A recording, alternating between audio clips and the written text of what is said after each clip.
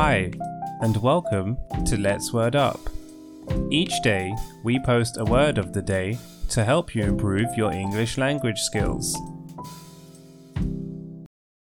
Today's word of the day is dissident. Nouns are words that we use to name things. It can be a person, a place, a thing, an idea, or concept. Therefore, dissident is a noun.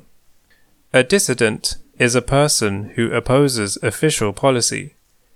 It is usually used when someone is opposing an authoritarian state. An example of dissident used as a noun in a sentence would be: they described him as a dissident who has no respect for the law. Or, the unjust ruling of the president forced her to become a dissident and declare her disapproval. Dissident can also be used as an adjective, describing someone or something as being in opposition to official policy. An example of dissident used as an adjective in a sentence would be: she called him a dissident fool just because he didn't want to play with the group.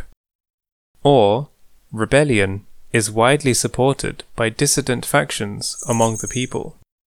Synonyms include objector, protester, freethinker, opposing, disagreeing.